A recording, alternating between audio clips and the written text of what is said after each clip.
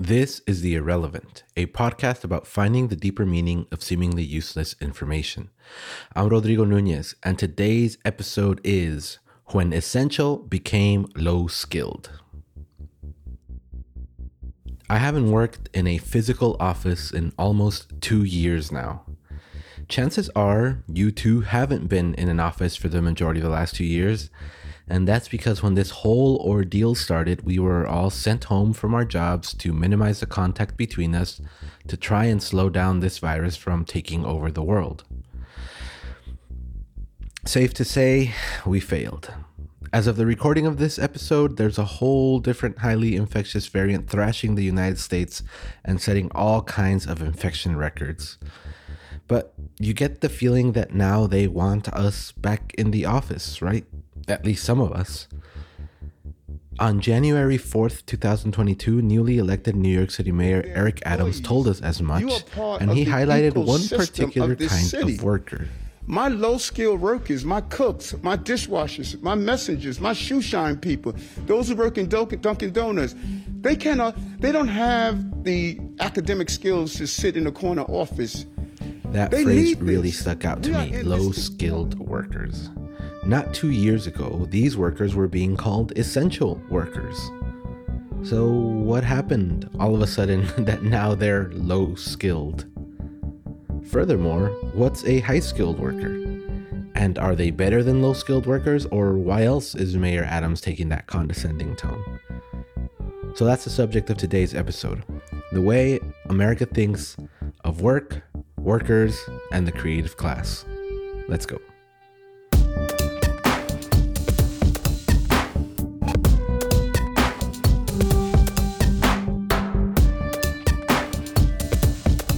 Years ago, I saw this TikTok of people locked down in Wuhan cheering each other on from their apartment buildings, and I thought to myself, that sucks.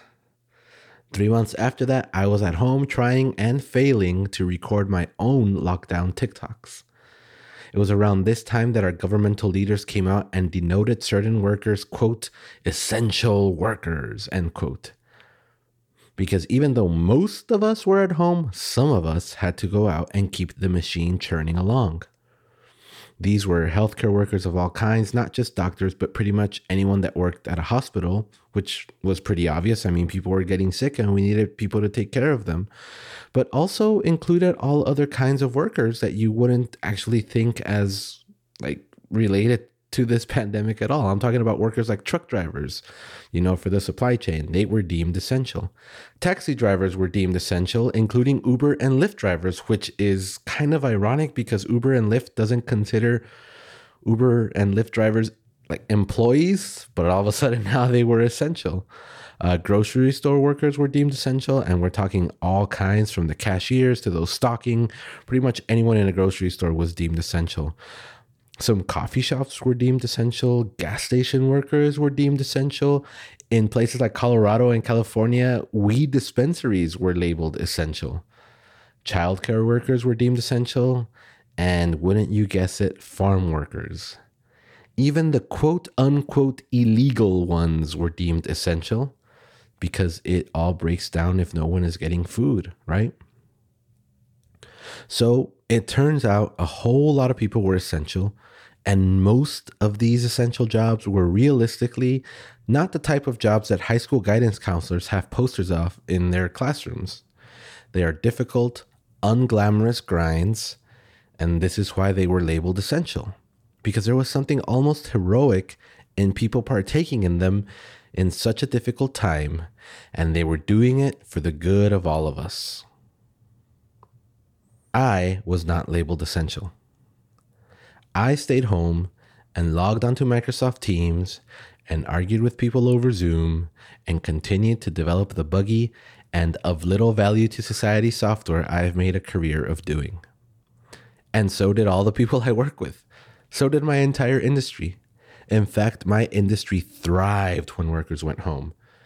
The workers themselves did pretty good. We found that working from home works when all you need to work is a computer and the internet. And when you can save time sitting in traffic commuting to work, you're a bit happier logging on to discuss the same thing you've discussed for the last 3 months.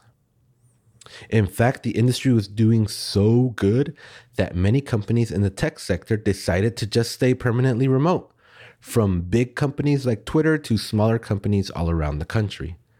And workers started leaving companies and moving back to hometowns and working from their dream locations and buying houses in Maine or whatever, because all you needed to work was the same internet and the same machine that they were in their previous job. In fact, the pandemic was framed as an accelerator of many technologies that teams had been pushing for a long time, and software was being developed by teams in more disparate places than anywhere in the world.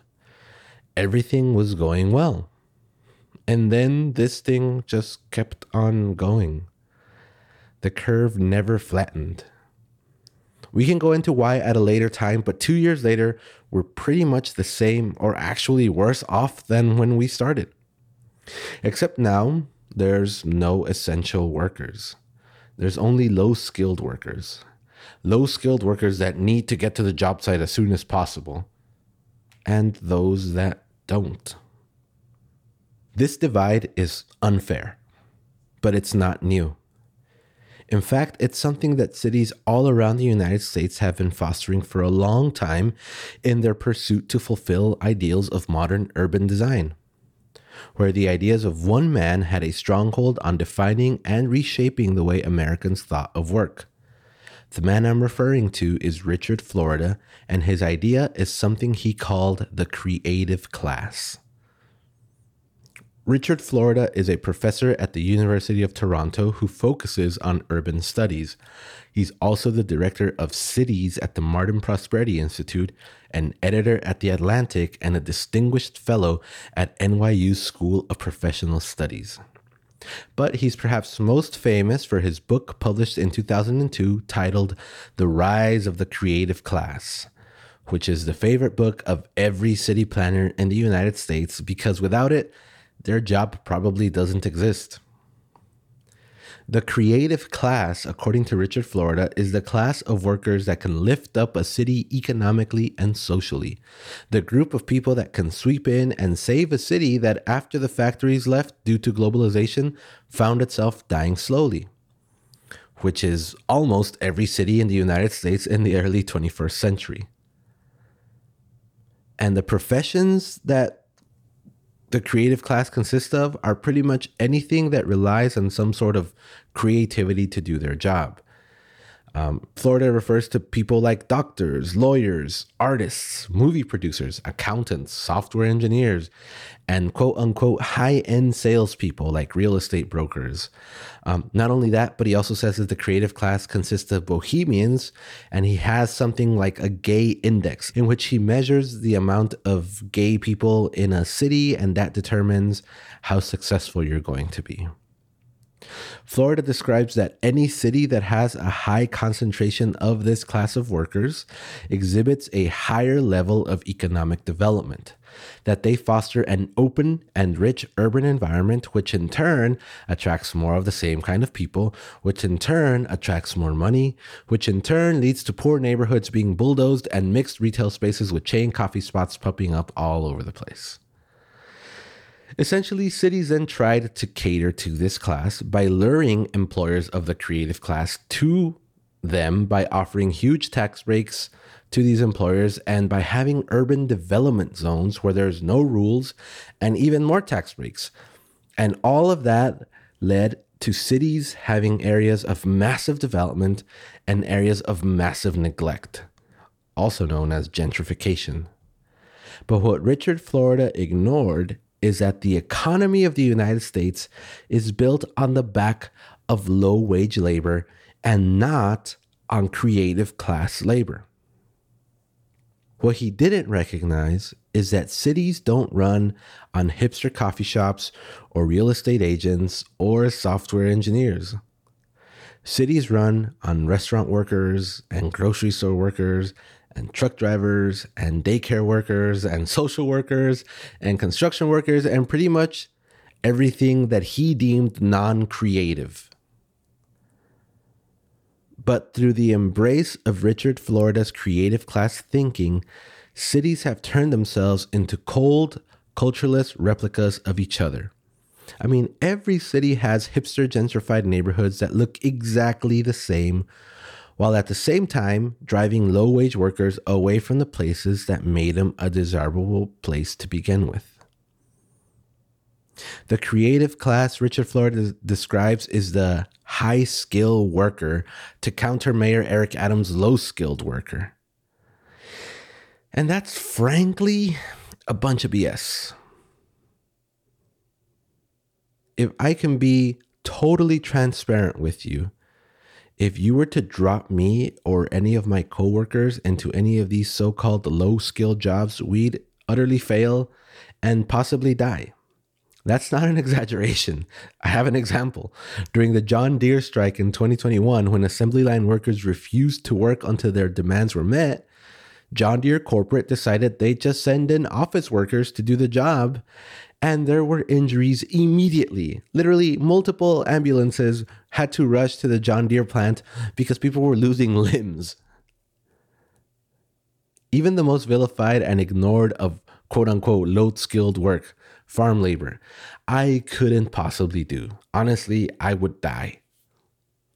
I sit at a computer all day and do absolutely nothing but write trash code and argue with people. My job provides no value to society. None. I can say that confidently. Any McDonald's worker, through their providing of nourishment to people, is providing an order of magnitude way more value to society than I am. And the same goes for almost 98% of all other software developers out there. Come on, you think the entire team of people working on button transitions for your iPhone has provided more value to society than even one farm worker has? Let's be real. But now they're low-skilled, no longer essential. And when did that change happen? It happened when the ugly truth reared its head. America is built on the back of low-wage labor. It always has. For a large part of history, it was built on the backs of no-wage labor, aka slavery. And now, 2 years into this pandemic, America needs people out there moving the machine along. The difference, 2 years later, is that government leaders are more than okay with people dying. When Richard Florida's creative class thinking took urban planning by storm, it shone a light on the idea that cities can be generators of capital more so than caretakers of its citizens. Cities and their leaders now place the needs of capital or money, investments, beyond the needs of those of the actual human beings living in them. Low-wage workers were essential when we as a society weren't sure if we were all going to die from COVID. And now they're low skill when it's been determined that the poor will die in larger numbers, and that's perfectly fine. So while I agree that real life must go on to a degree, I also can recognize that this system is placing the lives of people in danger. This need to produce and consume is not coming from a place of empathy, but rather from a place of greed. And I hope you can see that this is all by design. Low-wage workers need to be working so that creative class workers can go out and spend their money, because if money is not being spent, then the entire system falls down. COVID broke the system. Almost. But capitalism is fighting through. And this is what's really sad, because I don't know what we, meaning you and I, who have no significant power, can do. But I do know that seeing this goes a long way. What I do know is that the language of low skill or high skill or creative class is rooted in a deeply capitalistic worldview, one that places what a person can consume above the actual humanity of a person. I know that there's no such thing as low skill. I know that the value society places on what I do is not real, and I shouldn't derive meaning from it or feel myself better than anyone else because of how much I get paid for what I do. I know that gentrification goes beyond just geographic places and can take place in the mind. So refuse to be gentrified in your mind. Don't refer to low skill or high skill work, and value all human life independent of how much money they can spend. And lastly, I know that really the only low skill job right now is mayor. Thanks for listening.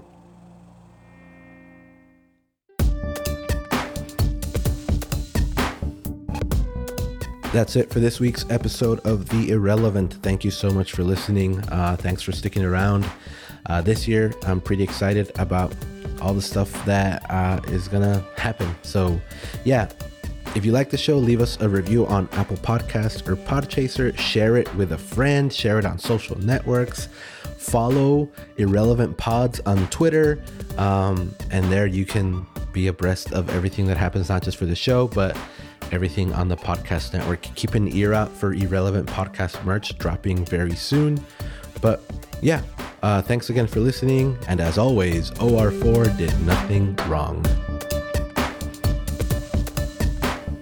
This is the Irrelevant Podcast Network. Thanks for listening.